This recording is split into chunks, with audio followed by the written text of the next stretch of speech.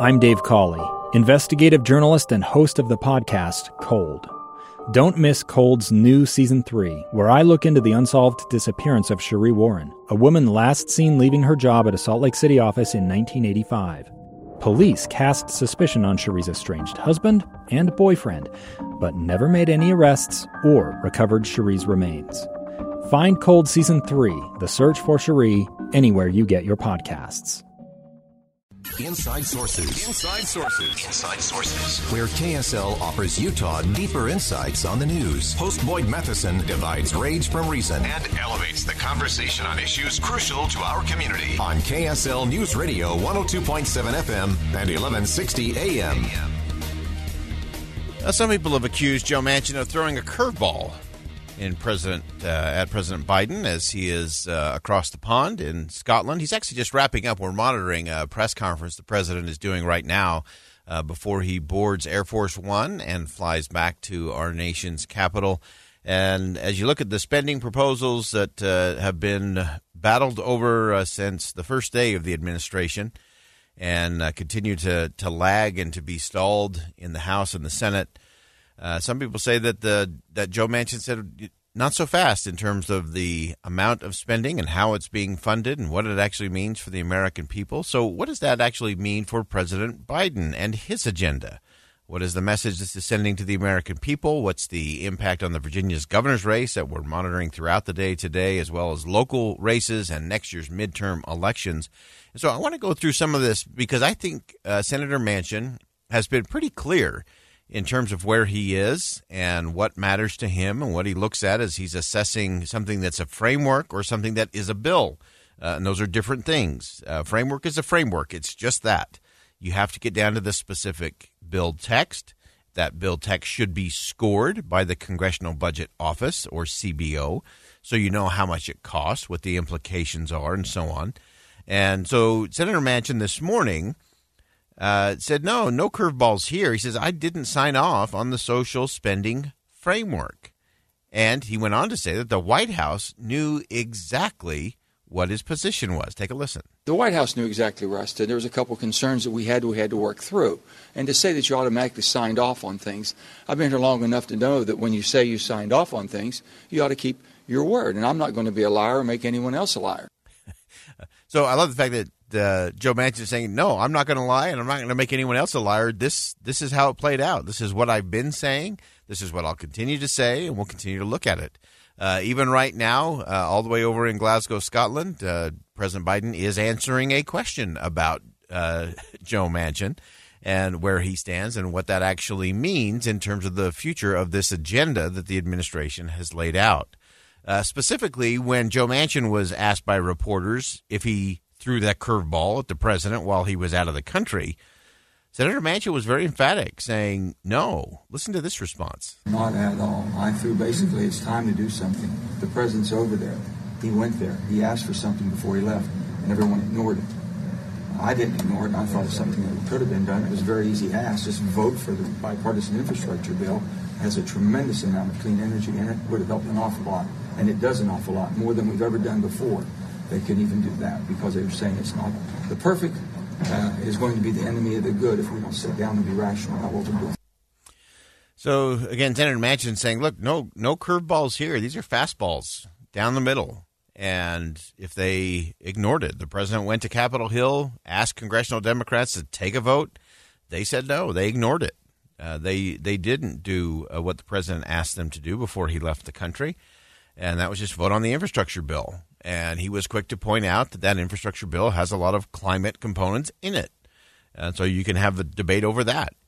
And again, I think it's just an interesting thing. Of course, this has been splashing over into the Virginia governor's race, which is neck and neck. I've talked to a number of pollsters today, many of which have it either as just a straight toss-up. I've talked to a few who have said that Glenn Youngkin should probably win by a couple of points, 2, maybe even 3 points.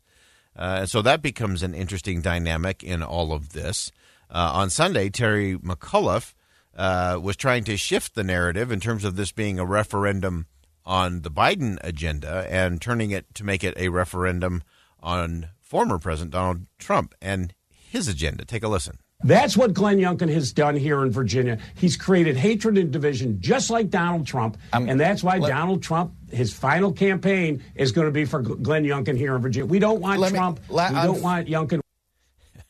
So just continuing on, in one campaign rally alone, Terry McAuliffe invoked the former president's name 24 times. But now he doesn't want to talk about Trump anymore. Well, I do. Well, just remember this. I ran against Donald Trump. Terry is running against an acolyte of Donald Trump. All right, so last week, Glenn Youngkin accused McAuliffe of bringing the Democratic Party's big shots to save his campaign, said it this way. He's acting like a desperate candidate. He's bringing everybody he can possibly find to come campaign with him to get the spotlight off of his failing campaign. Finally, Youngkin also said that he's focused on Virginians, the citizens of the Commonwealth, while McAuliffe is focused on big government, bringing in his big friends. This race is about our kids' future, about Virginia's future, and Terry McAuliffe doesn't want to talk about it. Joe Biden doesn't want to talk about it because they're on the side of big government, and I'm on the side of parents and students. So we're going to continue to monitor what is taking place in Virginia today. And again, it's so interesting that we have such a hyper focus on Virginia. There's a lot of important things happening across all the states, and including right here in the state of Utah. If you haven't gotten out to vote yet, there is still time. If you're not sure what to do, go to vote.utah.gov. There are ample opportunities for you to still weigh in. And again, these municipal elections, these local elections, are so important. They do impact your daily living far more than a lot of the things coming out of Washington, D.C. do. So make sure you do your duty today, square those shoulders, and be informed, and go vote. Real critical. As we continue to monitor what the president is saying in Glasgow, Scotland, again, just wrapping up a press conference there, responding to reporters' questions before he boards Air Force One. We'll keep watching that. And, of course, when the president arrives back in Washington, D.C., he's expected to touch down around, I think it's 1:45, 2 a.m. Eastern time. I think he will get back into the country, and he will immediately have to deal with what is going on Capitol Hill, a very stalled agenda. And the dividing lines are just so interesting to me that so much of this is the Democrats versus the Democrats. Trying to figure out what the right path is there, but here's the problem, and this goes all the way to Glasgow, Scotland. We go immediately for the divisive piece of the puzzle as opposed to all of the things that everybody agrees on.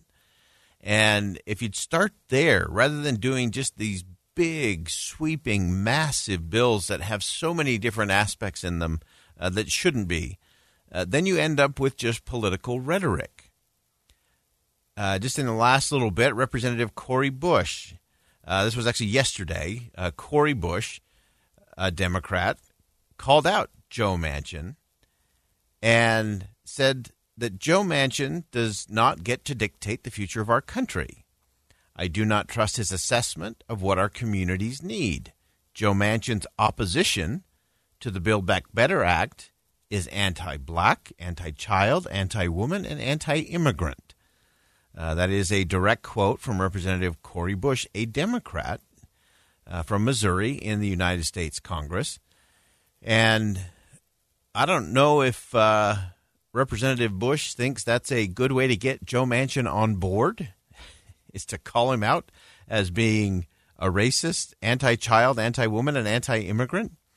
I don't know. As far as the how to win friends and influence people category, I don't think that's what the textbook says you should do if you're trying to win votes or if you're trying to influence a United States senator. And I will just say this, put all of the policy pieces of this aside for just a second. Just suspend what's in the bipartisan infrastructure bill. Just suspend what is or isn't in this framework for the social agenda for the president. Just set that aside for a minute. I think one of the most important things that we aren't talking about is the fact that Senator Manchin is doing exactly what every senator can do. And that is, let's have the debate. and let's bring it forward. But too often what happens is the leaders of both parties get together and decide what's going to happen, and then they tell the other 98 senators it's all or nothing. This is all you get. This is your choice. And that's the problem. If every senator had the courage to stand up and not back down, I think everyone predicted that Joe Manchin would cave and crumble on all of this. And he said no, because I'm not going to drive up inflation. I'm not going to do things that are going to hurt the middle class and the poor and the most vulnerable. And that's what we should hope for. And sometimes we fall into, again, this fake fight and false choice. Today some are calling obstruction by Joe Manchin. Tomorrow they may be calling that the shield and protecting what is important. And so be careful of the headlines. Be careful of jumping in either way on these things. There's a lot under the surface. There's a lot to be debated and discussed, and we'll continue to do that right here on KSL News Radio. So how will the president's spending plan affect the local communities? Congressman Blake Moore and Gordon Larson from the governor's office took part in a roundtable with community leaders in Ogden. We're going to talk about it coming up next. A stranger with a gun came upon two teens taking pictures under a rising full moon. But violence is only the beginning of this story. Sometimes I thought, there are no miracles. Yeah, there are, and this is a big one. I'm Amy Donaldson, and I've spent my career talking about how lives are undone by violence. The Letter is a podcast about how lives are remade. Follow The Letter at theletterpodcast.com or wherever you get your podcasts.